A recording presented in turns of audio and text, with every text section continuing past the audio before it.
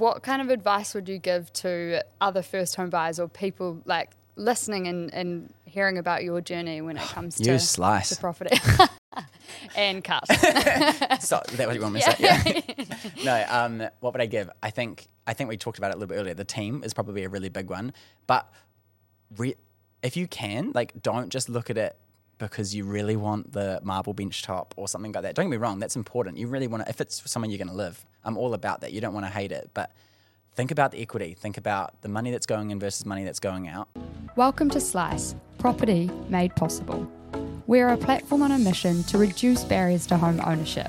This podcast is a safe space for our community to learn together and build the confidence required to start on their property journey.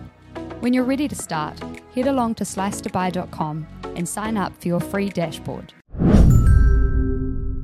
Welcome back to another episode of Slice Your Property podcast. Today we're joined by Kennedy Anderson, who's actually going to run this episode. Yeah, okay, we're getting started, guys. Hey, Amy, thank you for having me.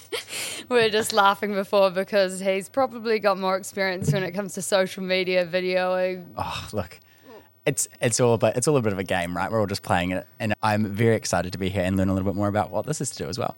Yeah, so we like to kick things off by actually asking you about your first home buyer experience. What is it that you remember about that? Nice. So I have a buzzy little story around it. I was not looking to buy a home when I bought a home. It was 4 weeks after the very first lockdown.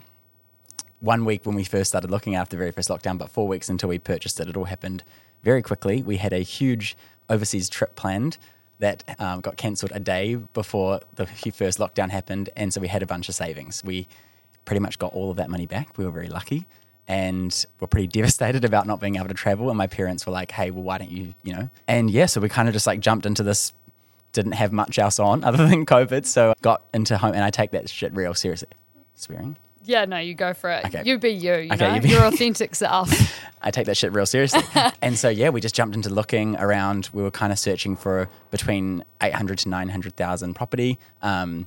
Quickly went out to like northwest type Auckland, Hobsonville area because that's where we could afford that kind of style of living. And because we were in this amazing, strange time in the market, we kind of realized that like people were looking, but everyone was really uncertain. And so we had this like, we were uncertain, but we didn't really realize how the market was working at the moment. And so house prices kind of came down a bit right at the very start of like getting out of lockdown, and no one was really unsure. So before they went up again. Yeah, and before they went up again. And now they're down again. Exactly. So it was like this really weird curve, and we got into it while it was in this low point. And so I actually approached my parents and said, hey, we could probably get something that's like worth a little bit more. I don't have the equity right now, but they had equity in their properties. Yeah. And so if they were willing to help and leverage and like kind of overwrite just in case, we ended up looking for something between more like 1 and 1.2 because I could afford the mortgage repayments. I was being risky, but also within a reason. This was my first properly big purchase with my partner Oliver as well, who's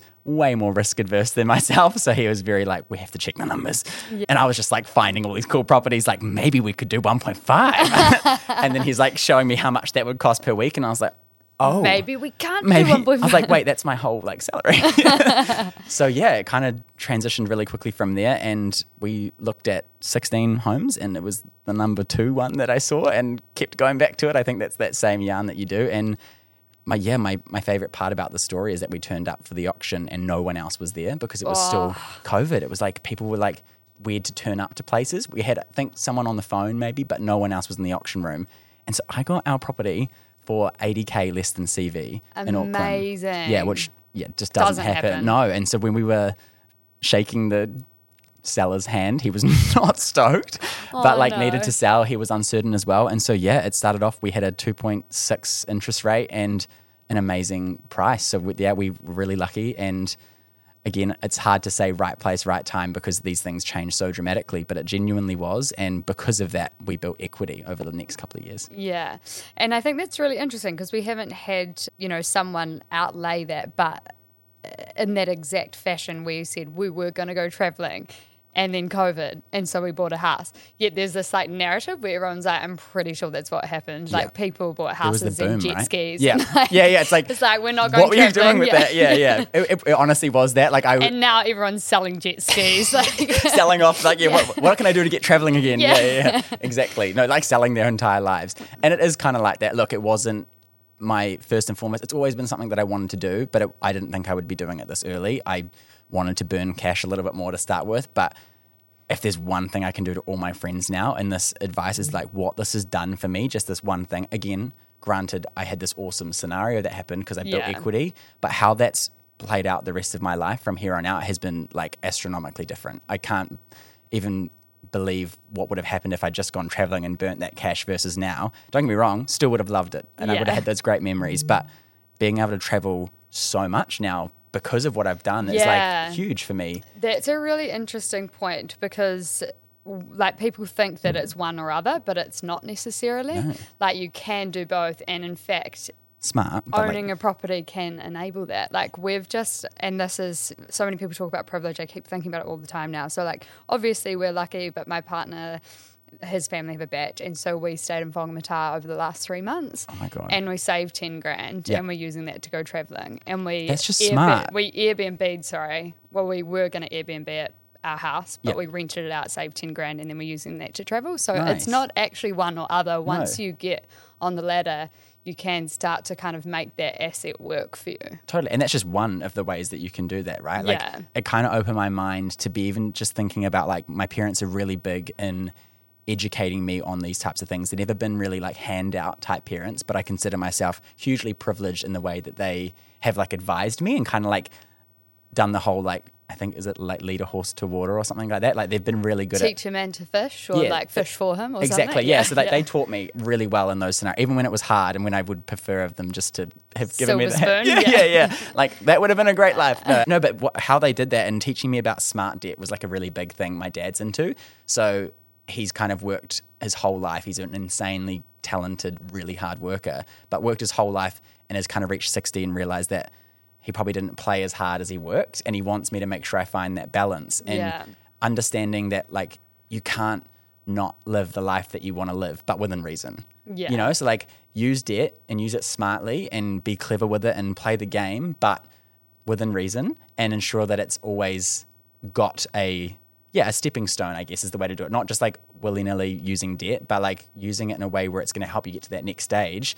And I guess it's a mindset thing. He's always allowed me to think like, well, if I had the money, even if I didn't at that time, if I had it, what would I do with it? And it's kind of allowed me to work in business and travel and all those types of things and take more risks probably because of it. Yeah. And if you're a risk taker, find a partner who's not a risk taker. So good. I actually have that because I'm the risk taker as well. It's amazing. I think it is good to have that like balance, that leveler, like just to pull you back sometimes. Yeah. But I'll always win, but like it's nice to have that. But it's nice to, feel like there's a bit of tension. There's pushback. Yeah. To be fair, it's probably, imagine where we would be without that. So like it's probably a good thing. Yeah, I think it's a healthy balance. And if you're mature enough to know that that can be like a good influence on your life, then that's a great place to start. When buying that property, obviously, like you had some anxiety around why is no one else in the room, that sort of thing. But what other challenges did you have with the buying process itself? I'm not a very good admin person or finance person, to be fair. So I've been in business for a little while and had to have forced learn financials, right? I'm a creative at heart. And so sitting down in P&L meetings and all that kind of stuff was never my first and foremost favorite thing to do, but had to learn it. Yeah. And really grateful that I had to like have that crash course. So I guess when it came to like the actual mortgage process, my brain checks out. Like I was just like, you want every record of what? Like I was like, does everyone have invasive. This is me every and time. Rude. Yeah, every time Ollie would ask me for something, I was like, no. He's like, babe, like you need to do this. And it would happen time and time again. Even though I knew it was coming, I'd still be like, what the heck? Like they need that? Like, so that part was honestly challenging. And I think that's probably a part that I would love to talk to everybody about because it's not like the obviously the buying part's the exciting part, but it is a huge process and I can see why that would deter people. But getting the right people in your corner is a huge thing. So we've actually, luckily enough, bought our second, like an investment property down in Christchurch. And we literally bought that off equity that we made of our first home. Incredible. Very, very fortunate. And wow, having a mortgage broker versus the first time we did it, Ollie did everything. So Ollie went through that whole process like on his own, talking to lawyers, do it like literally on his own because I was not helpful. And yeah, the difference was crazy. They really helped, and just like, I guess like I said, having the right people in your corner made a really big difference. Yeah, so building the team, and we have a team of brokers and lawyers on the platform, which we kind of negotiate fees with. It's actually free to work with brokers though. So that's the thing that some people don't realise. Yes, and I didn't know that either. Yeah. And so it's like, why would you not take that option? Because I guess, in your head, you're almost like, it's too good to be true that they're going to do all this thing, but they obviously benefit from it. They get paid by the bank. Yeah. Yeah. And like finding you, and they've just got like, I guess the best deals, like compared to what you can get and how they can hustle it. They have like, visibility over all a lot like bigger the banks, rather than one bank that's going, hey, we've got this for you. Yeah. And that can be both interest rates, but also like the types of products or like different things to suit your needs. So yeah, definitely do recommend going with a broker, and I'm hugely glad that works. Yeah. Like just the stress levels of doing it with and without, like dramatic. Yeah. So that's really cool. Yeah, you want a team around you, right? And you want like trustworthy people. Trust is probably a really good word for that, actually, because I think going into it, maybe my sense was that like possibly in my head for some reason it was like going to be a little bit more like real estate agenty, like salesy, which it wasn't. They really feel like the brokers aren't. Like the brokers, no, that's what I mean. Brokers and lawyers are on your team, and agents, even though I just filmed an episode with an agent who was like, we were having a bit of back and forth around it, but they're not really. Like you can maybe try and use them for a purpose from time to time, but they're not really on the buyer's team. No, they know what they want, right? And I get it, that's their job. I think, and that's probably where I was coming from, thinking that type brokers and lawyers are all like that. Yeah, it was all just going to be a little bit cutthroat, but like, God, the amount of time that they put into like helping us, and like again getting past that point of they don't really care about your every line of your McDonald's orders, like, and you get over that part anymore. There was so my first house was a little bit more like that. The second one, when we didn't have to do that, I was like, you don't care, like I can keep all my subscriptions. That's so cool.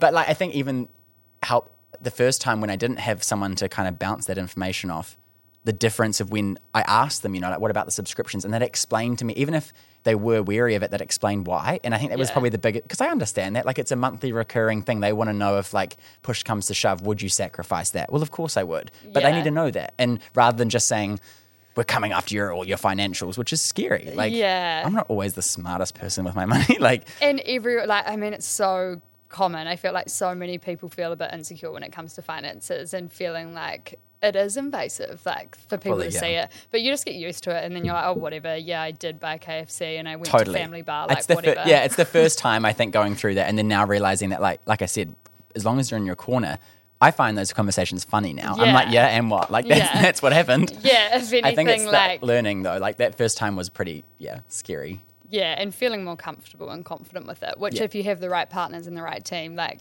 that trust biggest difference. Yeah. And let's talk a little bit about your businesses and experience in that space too, and how, just keen to hear more about that. You were obviously on The Apprentice. Yep, that was a couple of years ago now, which is like crazy. It happened so quickly, but yes, that was a very buzzy time. Honestly, didn't expect to go on a reality TV show. That wasn't in my little bingo cards, but the opportunity came up. They reached out to me, which was pretty exciting, and kind of thought it would be, completely transparent. I think everyone probably going on the show thinks that it might be beneficial for their career. Yeah. So I was obviously very thinking on that route of it all, and kind of thought it's pretty, out of all the reality TV shows to go on, I was like, this is probably the closest to like my life that I could. Yeah, totally. Like not a love show, I was like, how good, this is exciting. So did that. It was a crazy time. It was 7 weeks away from home and life, and so no phone, no internet, no talking to your partner, no family or business. So I had to also be away from 2 of my businesses for 7 weeks. Wow. And hope that they were okay. Yeah, that's a zero pressure contact. Cooker. Yeah, which is kind of the point, right? Yeah. They want you to be in a pressure cooker, and that's probably the part so that you start acting out, so they capture it on TV. Yeah. Okay. Yeah. So like that's kind of the part that I knew going into it. I was coming from media, coming from this world. I was kind of excited to see like how they did it all, like the back end of it all. I was equally impressed and also like gobsmacked with like the levels that they go to. Again, like some parts we can't talk about, but like most of it, just like realizing that some days when it was like a really stressful day, you'd come home to the house where you're not filmed, and they'd have all this alcohol lined out for you, like to celebrate, and everyone would just get like drunk, and I'm not really like the biggest drinker. And so it was like beer and wine. I'm like, no, thank you. And they just get smashed. And then the next day we'd have like a 4 a.m. call time. And so people are like tired and hungover and hangry and they'd wake you up at 4, hair and makeup like finished by 6 a.m. and then not start filming until like 10. So they just got you up to be tired.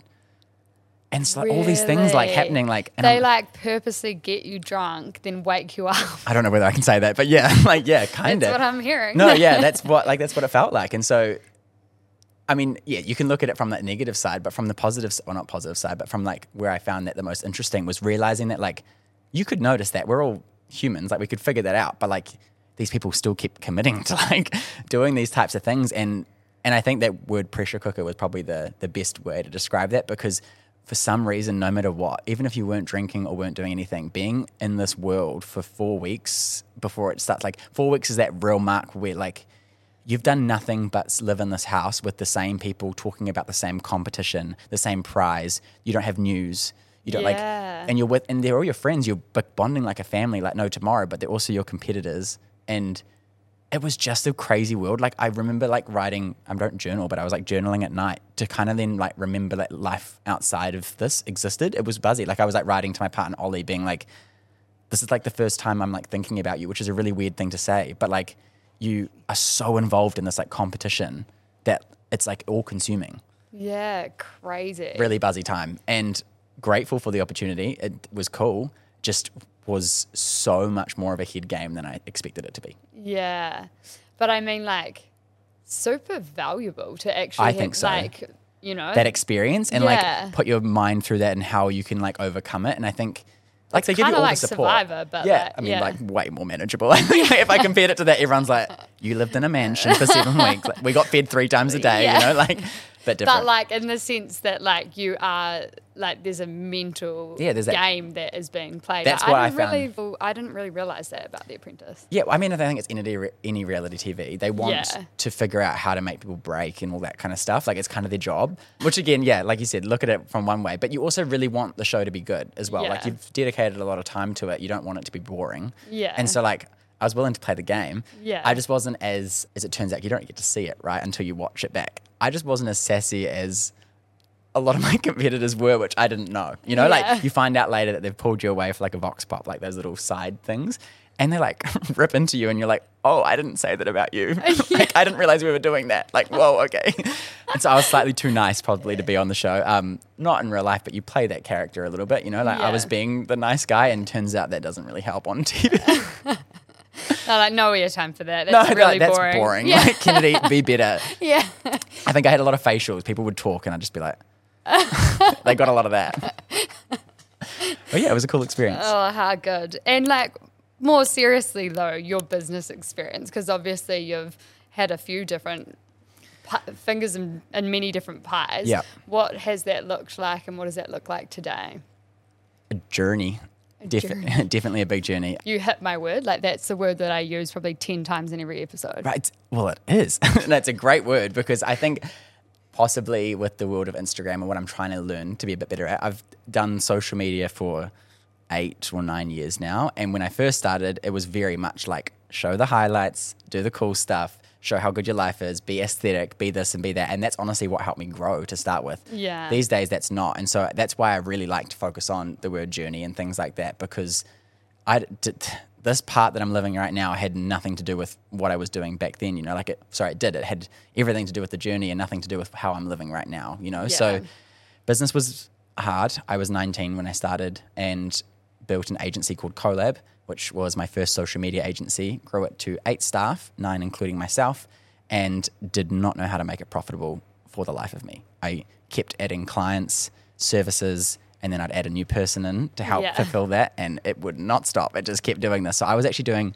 influencer jobs on the side to prop up being able to pay my team. Like that was just what I kept doing. And so influencing then became a decent part of my life, even though at the time I didn't feel like I was an influencer. I was just taking creator jobs, but I was probably started to take jobs that I didn't necessarily feel that great about because I was doing anything to save my business. And so that was a cool learning. I'm super glad that I actually went through that, because now I can be like, I would way rather have no money than do some of those things. I was, pushing dog food and stuff that people didn't really care about. Yeah. And you started to notice that. And my audience dropped and things like that started to change. And I was like, okay, you can't just do this forever. You got to be a bit more authentic. Yeah. And that was kind of that like change in social media and how it started to play out. And it allowed me to really take a little step back and realize that I probably couldn't do everything on my own. And I kind of thought I was a bit bulletproof at like 19 to 21. Those were the years of me building this brand, thought it was going to be like, the thing that was going to make or break for me, and quickly realized that I needed help, which was probably my coolest and best piece of business advice is like mentors. Yeah. And if it's not like the standard mentor that you have to go and hire like a business coach, that's cool too. But it can be anyone. It can be your dad. It can be your mum. It can be even a friend who's gone through a slightly similar experience. You just need to sit down and have a coffee and just download sometimes. Yeah. A problem shared, problem halved, really stand by that. And it changed my life pretty much, having some people just to be like, is this right? Like, because I keep doing it and they're like, no. And I'm like, okay, good to know. Cool. Yeah, sweet. But at least I had someone to like tell me that now, whereas I was kind of probably leading a little bit of a facade, trying to be that young entrepreneur person to making everything work. And I really want that to be like knowing that that's not how it goes, and it's really hard to do that. And it's okay to fail, because that's the whole point. I'm on business number 5, like it's all good. But failing upwards, like with every business that you do, it's like you're growing closer to that. Oh, hugely. Like obviously on the outset, it looks like a failure. To me, they don't feel like that. And I love every single one that we've created. There's been a couple that have stuck. One of the earlier ones that I created was the Whitening Co. And that's one of the ones that have stuck all the way through. That's kind of like my big brand now, which is a teeth whitening company. Yeah, I thought about it. I was like, just before you're coming in, I was like, oh, shit, should have whitened my teeth. Should have whitened my teeth. How's it going to look like? The amount of people that say that too. I went and got my teeth straightened last year purely because of that. Everyone like stares at my mouth all the time now. Sorry. It's an asset. I'm sure that. Yeah, totally. So that's one of my bigger brands. That's been one of the ones that I've really connected to, and I think probably what I owe that success to is finding its story and mission and reason a lot more, rather than just like forever hustling for money, which, don't get me wrong, I love, and I'm doing that with all my businesses. But realizing that I was kind of doing this because it made people smile, I like changed my world. I got really motivated by it. I was like making these products and inventing this community that like people would like email me being like, I am crying because I got to smile in all my wedding photos for the first time with my teeth. And little things like that. Helping build like confidence. It became like that. That became like a reason. And then that's when I started to really like, when I was helping out other businesses and other people, I started to really focus on that. And that's kind of what led me into where I am now, which is I have an agency or like a partner agency thing on the side, which I work with small amount of businesses, not as many as I once worked with agencies. And I really work on like personal brand and content and stories and like the whole vision, and not just putting an ad out and hoping that it makes sales off a product. It's like the entire encompassing part of a brand is so important, and it's the only things that have stuck around with me are the ones that have been like that. Yeah, meaningful and like purpose. Had a purpose, driven. Yeah. And just most businesses do have that. It's just like finding what that is and helping them portray that, because like you speak to most founders, they've 100% got a purpose. Yeah. But they think maybe their purpose isn't as like valuable. They're like, oh no, I'm doing this for money. And we all are, don't get me wrong. But like there's a reason that you decided to take the risk. You could do a number of different things for money. And like particularly when you're taking business risk, normally there is a huge financial dip first, right? Yeah, so actually it's you're not money. Yeah, that's not when people really say that, oh, that's why you've got money, and I'm like, oh no, the businesses have cost me more so far. The house has actually made me the most. I halved my salary to move into Slice. Halved, fully. Like that's it, right? No, like, I literally did, even more than halved. Yeah, that's what I mean. It's like, and it's a year old, right? Like people just expect because you've got a business, that means you're like financially there. And sheesh, like I said, the amount of times I was making money on Instagram more so than my businesses is a huge amount. But it takes that work to kind of put it in and reap those rewards. But you can't really go the distance if you don't have like some purpose or meaning behind it. Yeah. As well as, sure, you can have some drive for financial independence and your wealth journey. But I think that was a cool part about what I learned in the big agency world, like Colab and Glass Elephant, was seeing all these clients and businesses kind of come in, and you'd see a full range of businesses, but a lot of them doing that, like these short stint ones that would last like 1 or 2 years were doing it because they'd seen like a trending product come out, and like they didn't have a backing to it, or they weren't willing to put their face on it. And like, not that that's like the biggest thing, but it's like people buy from people. But if you're not, is that because you're like embarrassed of it, or like, No, not all the time. Some people just don't like that attention. Yeah. But I guess where I come from is like,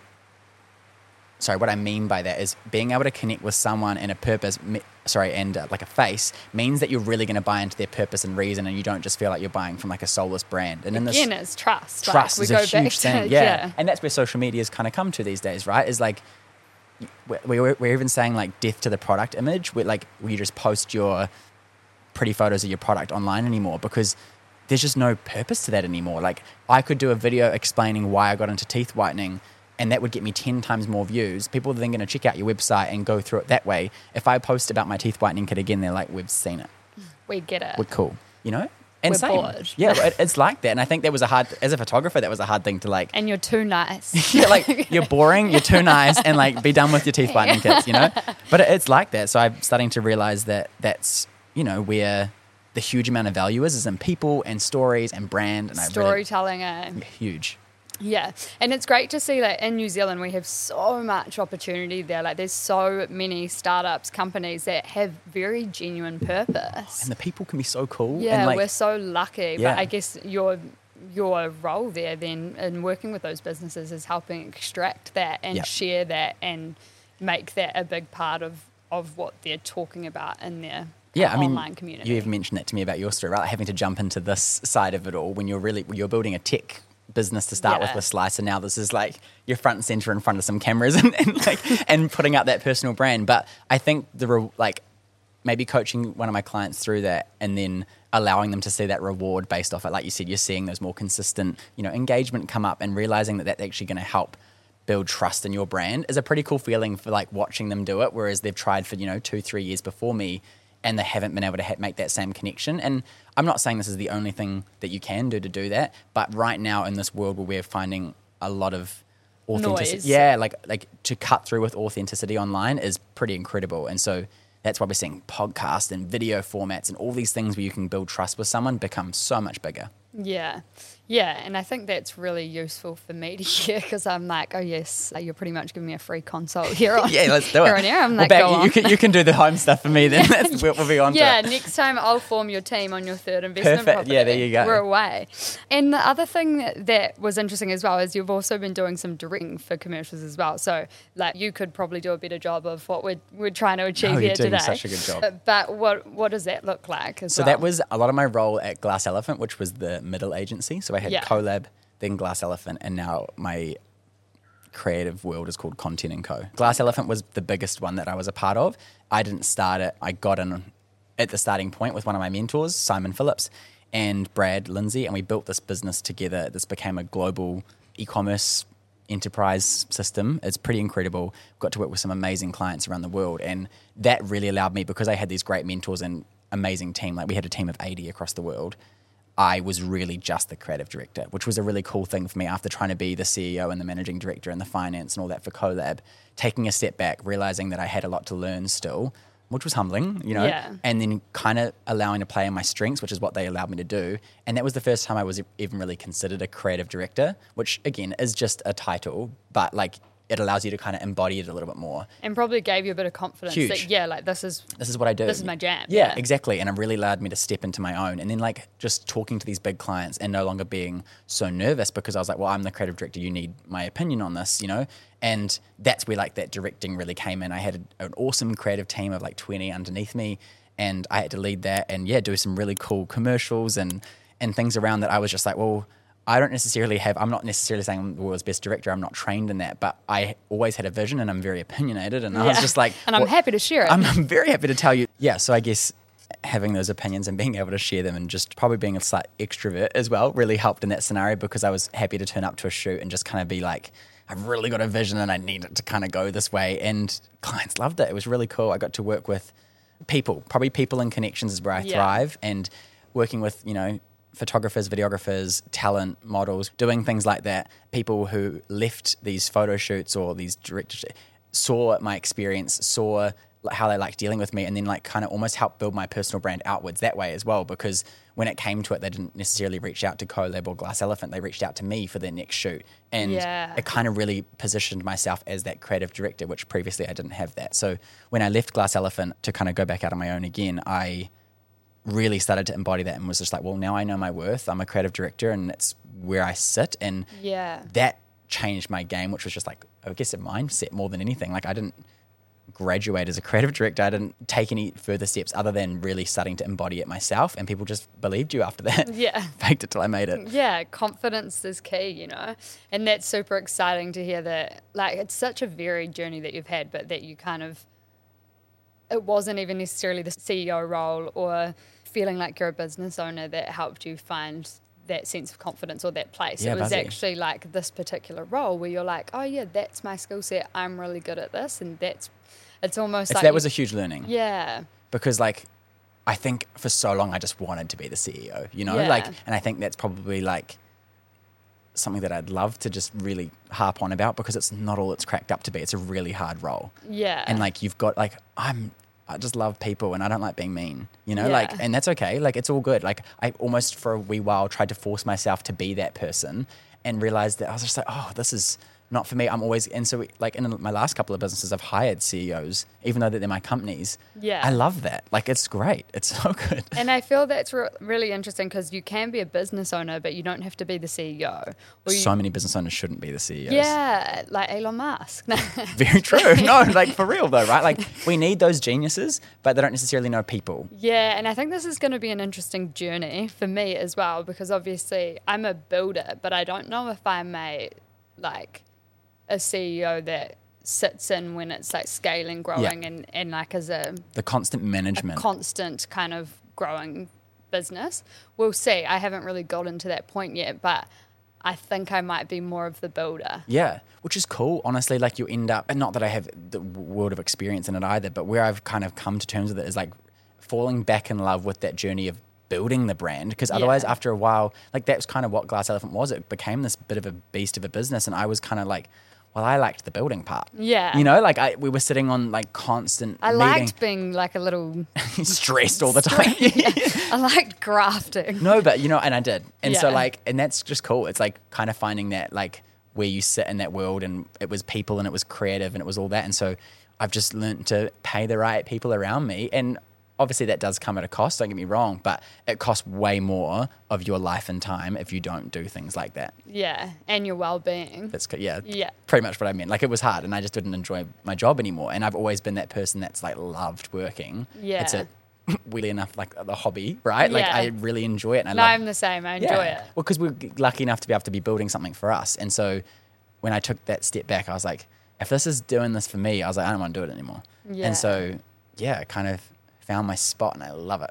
And yeah, kudos, because that takes a lot of maturity as well to move away from like something that society imposes value on, you know? Even Like my parents as well, like, they loved the idea of me being the CEO and the boss, and because I'd always told them that, you know, Yeah. like from kindergarten, I was like, I'm going to be the boss. Like, this Yeah. is so exciting. And obviously you still are, but And you were, but you are in a different way. And I guess it's just like you find your place in the world and what you enjoy doing. And that's actually most important. Yeah. And it's also like very mature and very low ego. it was like I don't think necessarily I had a low ego. It was more like a hit, which I had to take on and like learn with, you know, like Yeah. it took me a long while to even accept that probably wasn't going to be the case. But I'm so glad that I did that, because realizing that like if the reason I was in the CEO position was for ego, don't be there, because you won't enjoy it. It's really hard. Yeah. And what other advice, like obviously don't be a CEO. It's obviously become like the huge thing. Yeah. But what other advice do you have for aspiring young business owners? Value your time. Within reason. I sometimes see like the complete opposite these days, where like a lot of young people in business are so valuing their time, which is really good, don't get me wrong, but to the point of where they're like thinking that they're out the gate worth X before doing like anything. Yeah. And like my role is, I built my brand as a photographer first and foremost, and I did do the free shoots, I did all those things. I'm not saying you have to do that. If you can avoid that, amazing. But I built a brand, a really quality personal brand off, you know, being that second shooter, doing the thing, learning my worth, but also learning my place in the world and kind of like figuring that out. And I think that was probably like a really good lesson for me, is like, maybe you do have to do that graft and that hard yards to get there. But at the same time, once you do get there, understanding that people are like 9 times out of 10 going to try and fuck you over. Yeah. But yeah, I think it took me until this most recent business to really stand on my own, being like, oh, okay, cool. If you can't afford to work with me, that's all good. Like, no stress. Good luck. kind of thing, like water off a duck's back kind of thing. But Whereas that's I used to not- fight for it last time, you know, like I'd go to the bottom dollar if I could just to get the next business. Yeah. Also, I guess back at the beginning though, like there has to be a degree of The give graft. and take. Like Yes, you have to do that. I almost feel like I thought I made it. Like I was like, oh yeah, I know my worth, I know my value. About that would have been maybe like 5 years ago or something. And I was wrong because I got humbled again. It keeps getting, it's still happening to me as well. And now I'm probably, they call it the Dunning-Kruger theory. When you think you're at your highest, you're actually like, you haven't passed the curve. Yeah. And you're actually not as smart or as valuable or as switched on as you think you are. You just think you are. Yes. And then when That's you the get hardest humbled part. on Yeah. that's the peak of the Dunning-Kruger. Yes, and then right. afterwards you drop off. And you The kind most of, learnings it steady- happen. Yeah, and it Yeah. steadies out. And that's when you actually do know the most. You are actually high value, are high worth. And funnily enough, you're not peaking anymore, like in your mind. So it's an interesting... It takes those though. Yeah, That's it a really takes- cool way to like describe it, because you're right. Like every one of those bits has been like pivotal, you know, like in the journey. And I And in your got growth fired journey. from my own company, you know, like that was one of those, when I came out of The Apprentice, that was like the Women's Day story, is that, one of my amazing mentors, Brad, he let me go from my own company because I thought I knew better and I wasn't listening and I wasn't following process, and it was just time and time again until like, What a massive learning experience. oh my God, it was crazy. Like I literally lost everything. Like my staff watched me go. I literally left. Like it was crazy. And my dad really helped me there and like was like, don't just pick your ass up, like figure out how to make this work. But yeah, that was honestly now looking back, such a good like point. It taught me integrity, which was the biggest thing, is like I was full of sincerity. I knew how to make people like me. I knew how to smile. I knew how to say all the right things. Sales, you know? Yeah. But following through with your word is a huge lesson to learn. And I was just so good at telling people what they wanted to hear that I needed something like that to happen, because now integrity is like one of the biggest things in my like value book. You Now know? you won't say something if you don't mean it, or Yeah. you're not going to follow through. Or at least give it your all. Whereas I was handing it out, you know? Yeah, that's great advice. I think integrity as well is such a like admirable quality to have. So We're always amazing. learning it as well. Like Well, I'm not the best at yeah. it, but like it's when you find it in people and That was staff. you said that with integrity. No. Thank you. That learning, yeah. No, it's really cool. Like my one and only staff member in my new company right now, Hannah, is just full of it. Like one of those people that is just that type of human, and the trust factor and how we can build the brand together and work together is just so dramatically different and like huge to me that now I'm like, that is it, you know, like initiative, trust, and integrity. It's huge. Yeah.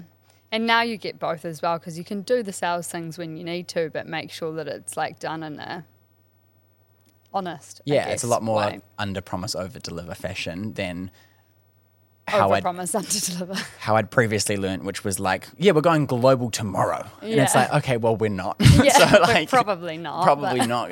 Actually, not even this year, you know? So like, so I think that was probably like, it took a lot of those types of scenarios to happen before I was like, well, it's just so much better off doing it the other way. So Awesome. Moving back towards the property space, you've gone again on your second property. Yep.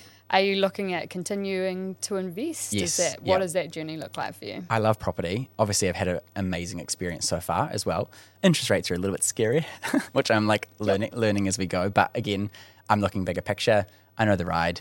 My parents, that's where they've like really thrived, is property. They're not like property moguls, but like they've taught me a lot in the sense that, you know, they've valued their smart debt and they've played the cards well. And I just think it's a really nice constant, even though it doesn't feel like a constant. Yeah. To me, that like physical asset, I've got a lot of my money tied up in business assets, you know? Yeah. When everyone's talking about like sharesies and stocks and all this kind of stuff, I think, oh my God, am I like doing enough to invest? And I take a step That's back. your and- businesses. Yeah, Those are your shares. And they're the risks, you know, like those are my risky investments that even though I don't feel like they are. Yeah. Whereas like my properties, I feel so, comfortable with that we own that together, and it's a really nice feeling. So absolutely, that's our plan, is to continue to expand that and not necessarily just build the whole portfolio. Like I'm always open to selling one to get the next and like moving things around. We've actually just got our third mortgage, but that was to buy Congrats. back. Lol. Thanks.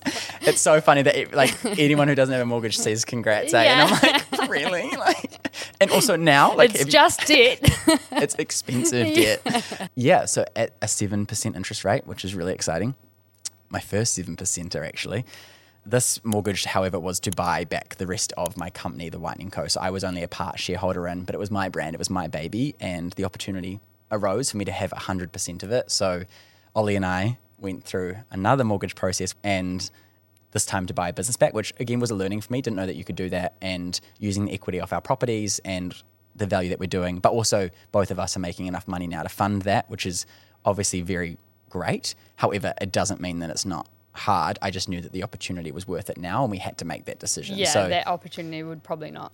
Wouldn't come again. And if it did, the business would be worth a lot more, you know? So Yeah. like to be able to do this now was really important, even if it meant like the interest rates and whatnot. So we had to have long, hard thinks about pretty much my new mortgage repayments were going to be what my last salary payment was weekly. And so luckily enough, I own my own business, so I can give myself a pay rise and to be able to like do that. And that's just like those learnings as well. Like I used to just pay myself whatever, and now I'm like way more reluctant about that. I've got Ollie in the background being like, maybe not. Yeah. But being able to like push it a little bit further, and I love that push because that push is where the good stuff happens, you know, like that risk. And for a purpose and for a reason. Like Yeah. you're not just increasing your salary and taking money out of the business. No, yeah. For, you know, Willy-nilly, right? Yeah. Yeah.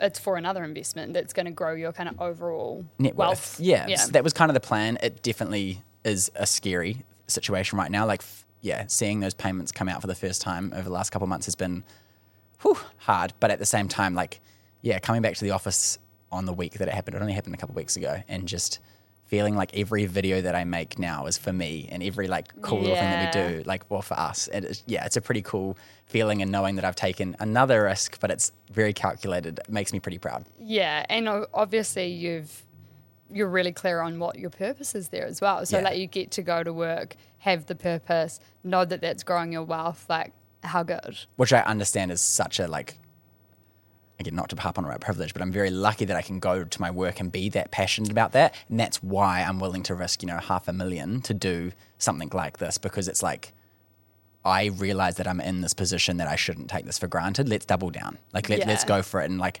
also the other side to it is, like, if I'm buying a business for half a business for $500,000, that means I have $1 million asset for the first time. Well, other than a house, Yeah. And that's a pretty cool feeling. Like, that's something that I've built. It's kind of interesting and crazy though that often the way you do that is like in terms of funding businesses is from like a mortgage or from debt, property. Like that's how it happens in New Zealand. So much, yeah. Which, like, where else would you have got that money from, No, I couldn't have, like, and I don't have like I said, I'm lucky to have my parents to help back, but not to nowhere near like anything like that. So it was, I wouldn't have. I couldn't get a personal loan out like that, and I was, if I couldn't have done that. So properties actually kind of enabled you in your business. Massively, yeah. Well. So it's enabled me to get our second investment property, which then allowed me to create equity again, but also trust with the banks and understanding mortgages as well. Like, I wouldn't have rushed into just doing this in a business if I didn't have a home probably. But the leverage and the equity has been like the coolest thing that I've learned off. And then learning to understand your overall net worth, I think, has been a really key factor there as well, because otherwise it can feel like you're just accumulating a lot of debt. Yeah. And that can be a really scary thought. Not really recognizing that debt turns into equity and then that's your growth, as opposed to, purchasing a car, which does not have any down, except for during COVID, funnily enough, where they like held peaked, their value. Dogs also did the same thing. Like, buying a dog during COVID, it was like expensive, jet skis expensive, cars expensive. Try and sell those now. No, so luck. it was genuinely like that. That's kind of how it all came to life, and I'm really grateful for that. Awesome. And what kind of advice would you give to other first home buyers or people like listening and hearing about your journey when it comes to property? And cut. So is that what you want me to say? Yeah. No, what would I give? I think we talked about it a little bit earlier. The team is probably a really big one. But if you can, like, don't just look at it because you really want the marble bench top or something like that. Don't get me wrong, that's important. You really want to, if it's somewhere you're going to live, I'm all about that. You don't want to hate it. But think about the equity. Think about the money that's going in versus money that's going out, and how much that's going to build you, because I think everyone thinks of home ownership being like a 30-year thing, but like how that can change your life in 2 years is pretty dramatic if you play your cards right. Yeah. So like, I think treating property like it is a business and maneuvering it around and kind of playing with the numbers and figuring out your equity and understanding your net worth is probably, again, that like, all your debt versus all your equity and all your income, how does that play out? And realizing that I'm still in the positive after all those decisions has been hugely beneficial, because now you feel way more calculated about it. You don't feel as nervous about it. So that's kind of, if you are in the position to actually just think about it, you're not just searching for a home, you're searching for like you're also seeing it as an investment. A starting block, you know? Like if you're looking at it like that, then that's probably where I think the most value for me came out of, was really thinking, okay, how can we leverage this next time? What can we do next? And what's that going to leave us over with at the end of these, mortgages and things like that? So that's kind of where my probably best property advice comes from. Is actually seeing it as a stepping stone on your wealth journey. It's not the end goal, like it hasn't always been the first one's definitely not the end one anyway. Yeah, totally. And I think realizing that is probably also we always talk about first home, but I think it's this huge thing in New Zealand to own your first home. It has to happen. And it's I didn't do it for that. Grateful for that. Obviously, that's so cool that I've done that. But I did it in the sense that, we did it, I should say, in the sense that we were looking to we had bigger dreams, we were like, okay, cool. Well, if we can do this here, then we can do this next time. And I'd love to build one day. Yeah. I need the equity to do that. I can't fund that. And so using that as those stages, I think is probably quite an important thing. And realizing that if you need to buy the smaller townhouse to start with, think about the equity that could make. Yeah, or buy a property that you don't want to live in and you want to rent out. Totally. Or, whatever. Look at those other options, right? That's, definitely where I am now. Probably weren't so much at the start. I was, again, in that really fortunate, weird COVID time. But what I've learned from that was huge. And so, if any of my friends are getting into it, I'm like, just think about that, because it's really worth it. You might not even be in this home for 2 years. Yeah. It could be But it doesn't matter. It doesn't matter. It's a stepping stone. Yeah. Wicked. And the last question that I have for you is, I don't know which property, probably the first home maybe, because you still own that, right? Yeah. If that first home had a doorbell and that doorbell played a theme song, what song would it play? If it did, or because it does. Oh my God. Oh, but not like a theme song, no. But what would it play? Probably is it real cheesy to say the Friends one? Oh, no. We play it so much, but a little, that would be so good. Welcome to Slice, property made possible. We're a platform on a mission to reduce barriers to home ownership. This podcast is a safe space for our community to learn together and build the confidence required to start on their property journey. When you're ready to start, head along to slicetobuy.com and sign up for your free dashboard.